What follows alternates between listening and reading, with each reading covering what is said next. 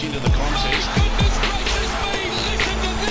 It is Tuesday, the 7th of June. Welcome to Afternoon Sport. Tim Gilbert here. I'm joined by my co-host Shane Lee. Shane, I was flicking through some of the history pages, and it's quite a day for birthdays when it comes to the world of entertainment. Liam Neeson has a birthday today. The late Prince would have turned 64, I think today. And, of course, a favourite of yours and mine, Dean Martin, would have had a birthday today. That's Amore, of course, all those wonderful movies with Jerry Lewis. Mate, genius of a bloke. I've been watching a few of them. He used to host a show called The Roast, and he'd basically get on there and roast people absolutely hammered. It's good viewing on YouTube. But, yeah, Liam Neeson too, mate. How does he keep that resting bitch face for a whole movie? I don't know. Oh, what an accent. What an accent. Yeah, that's a few birthdays today, ladies and gentlemen, on the 7th of June. We've got a huge show on the way. Rafael Nadal makes a worrying revelation. That foot's a real problem for him. Ben Sawyer, an Australian cricket coach, goes to New Zealand, as they all seem to be heading overseas. And Latrell Mitchell dramas with his comeback. John O'Brien is a legend of Australia's beer industry.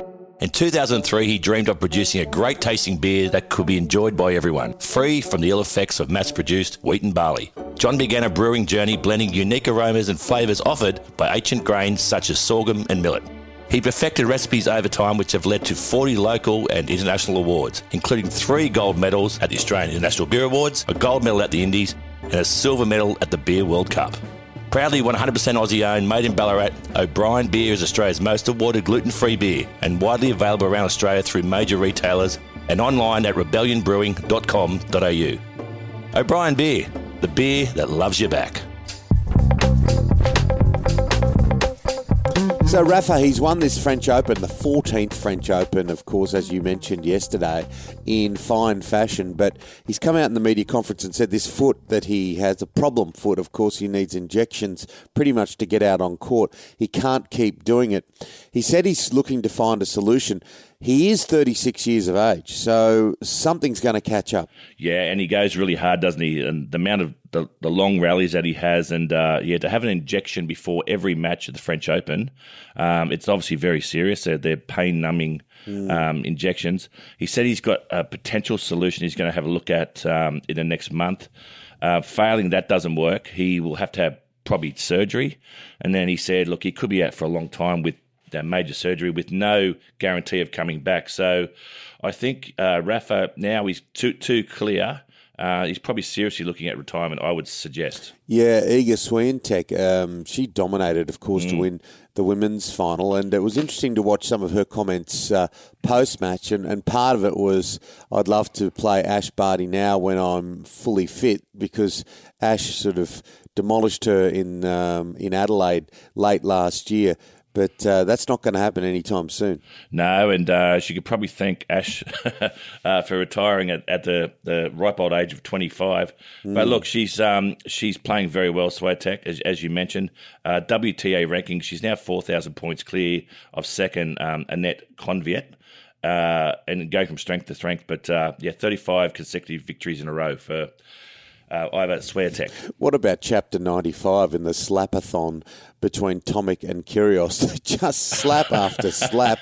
You know, Kyrgios coming out saying, Tomic's broke, he had to lend some money to get him back from Shanghai. Now Tomic's come back on social media and said, what are you talking about?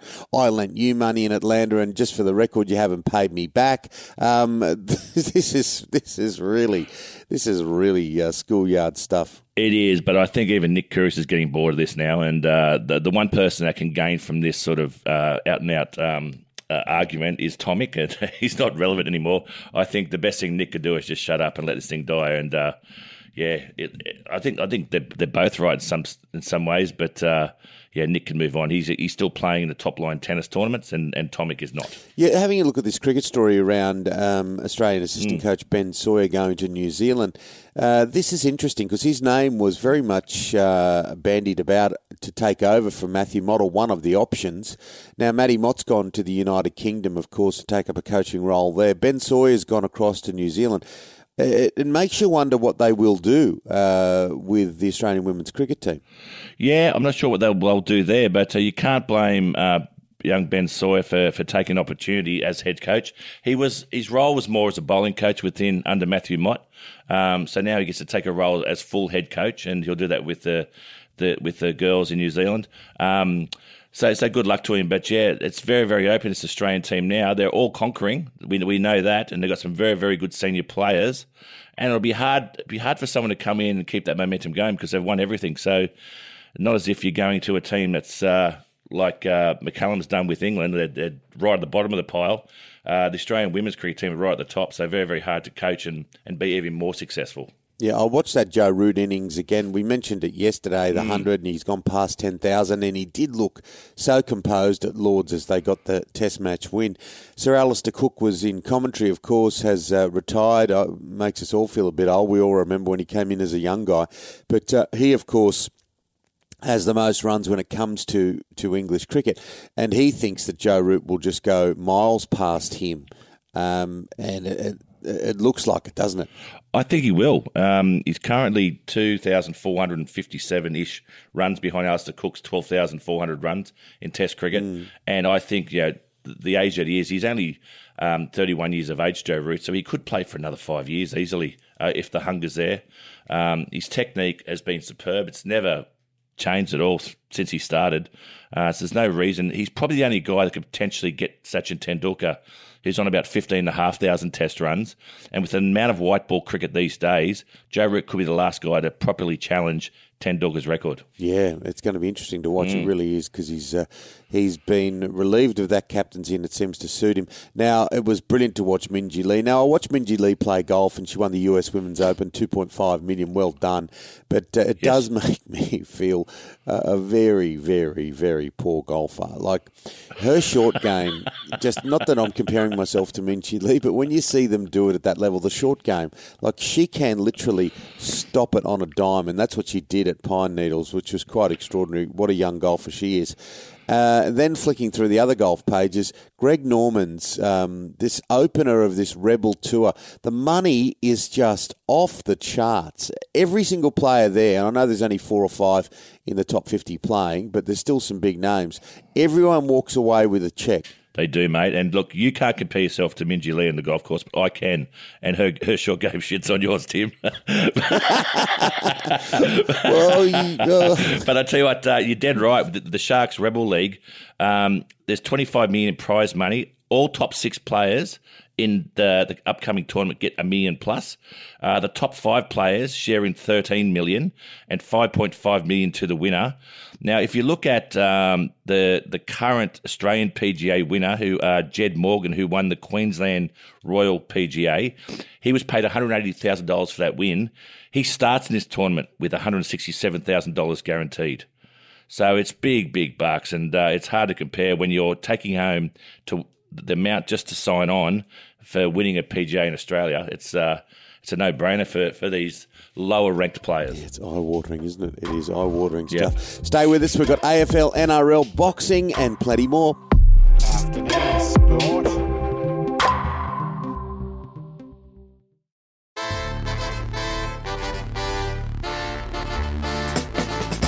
Now, Western Bulldog star Bailey Smith, he accepted that too much ban for headbutting, and, well, he didn't have much option, did he? It was that damn obvious. Out of character, but I suppose when it's that obvious, there's not much you can do about it.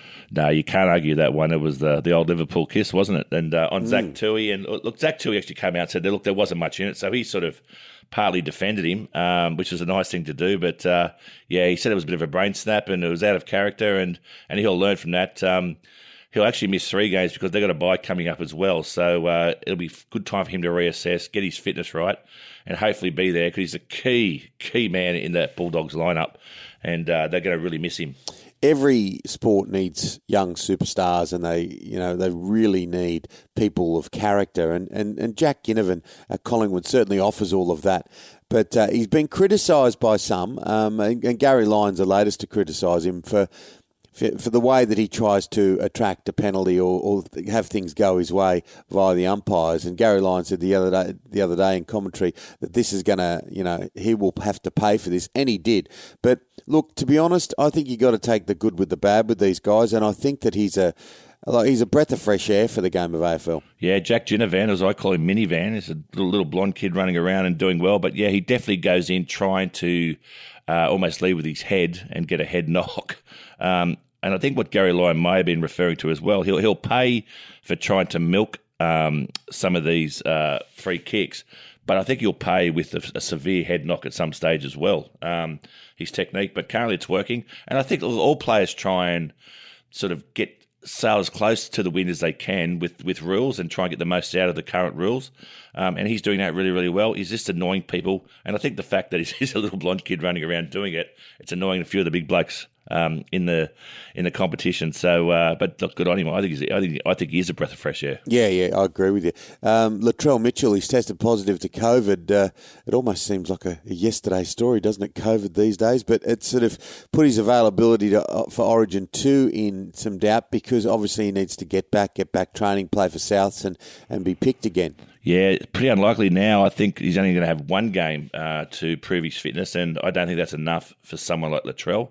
I think he needs a couple of good, hard games. Saying that, he is a big game player, but it's frustrating. I think they'll look now to game 3 for him. What about this ball tracking technology that they're looking at the NRL? It looks like it's not as far away as some might have thought. It's got a bit of the Jetsons about it, doesn't it, the ball tracking in the NRL? Yeah, well, they use it in other sports. They use it in tennis. They use it in cricket. So why not rugby league? It's predominantly to see whether it's a forward pass or not. So that should be pretty easy to implement. And according to Graham Annesley, all reports of current testing have been really, really positive. So I think it'll come in. I think it'll be another way they'll be stopping the game and slowing it down, which is frustrating. But it's also a potential another thing to put a sponsorship against him. But it's something they've got to be really careful with, don't they? The slowing of the game. And I was with a group of young footy players. My son and a few of his mates, and they were asking, why can't you look back at this? So if you look back at everything, if everything is able to be taken upstairs, you just would never finish the game. So part of its attraction is its pace of play, and that's why they've brought in, repeat sets and all that kind of thing. So they want to be very, very careful with that. Now, look, it doesn't matter how fast or slow they play tomorrow, the Socceroos, but this is do or die. They have to win if they're going to be in the World Cup finals. And Graham Arnold is basically coming out saying that we need to sort of draw on our DNA, that sort of guts and sort of when things are tough, the tough get going kind of mentality with Australians. Yeah, well, we should beat the UAE. We really should if we play well, and then we go in against Peru for the other final knockout. So this is a big game, so do or die. I'll be tuning in. I want to see the real Aussie spirit, but unfortunately, it's just hard to pluck this thing called Aussie spirit out of thin air when you haven't had any sort of proper build-up and you haven't experienced any positive results. They've been getting flogged for quite a while, so yeah, it's a make-believe thing, Aussie spirit, unless you're actually living and breathing it. Yeah, and Lionel Messi, talk about spirit, talk about brilliance. Wow. All 5 goals for Argentina in that friendly win over Estonia in Pamplona. It was just a magician at work. It's like the ball is tied to his boot. Yeah, look, he had a great game too. It's in Fonolomissa, which Argentina beat Italy in the champions between best of Europe and best of South America. Look, he set up 2 goals, got a penalty goal there as well. But to score 5, he's in real red-hot form going into this World Cup. Now, a little bit of love in the pool. Who would have thought Cody Simpson and Australian golden girl Emma McKeon? And they've gone public on the red carpet. They have, mate. They're on the red carpet overnight and looking fantastic together. They're our new power couple. A lot of young girls online been saying, directing a lot of stuff at Emma, saying she's got big shoes to fill because Cody Simpson's former girlfriend was Miley Cyrus. Well, I say to those girls giving Emma a hard time, she's a swimmer, so she's probably got big feet anyway, so she'll be fine. Yeah, she's a bit of a wrecking ball in the pool, that's for sure. And on the subject of music, what about that song that you and your great mate Brad McNamara wrote, that Doc Neeson sung? Can you tell me more? Oh, mate, this is a highlight of my music career, albeit very, very short, that Brad McNamara and I years ago penned a song called Bring It On that we got the late, great Doc Neeson to sing from the Angels, and he performed it. We've got to get it. I was trying to get it off Spotify, but it looks like someone's hacked our account and said that they pretend to be us and they're not actually us at all. So we've got to verify that. But we might play it to listeners one day. But it's definitely a cracking song. It was about Kylie Minogue and my love for her back then. Oh, really? It's worth a listen, mate. Was it one-way traffic, the affection? Oh, big time. Never better.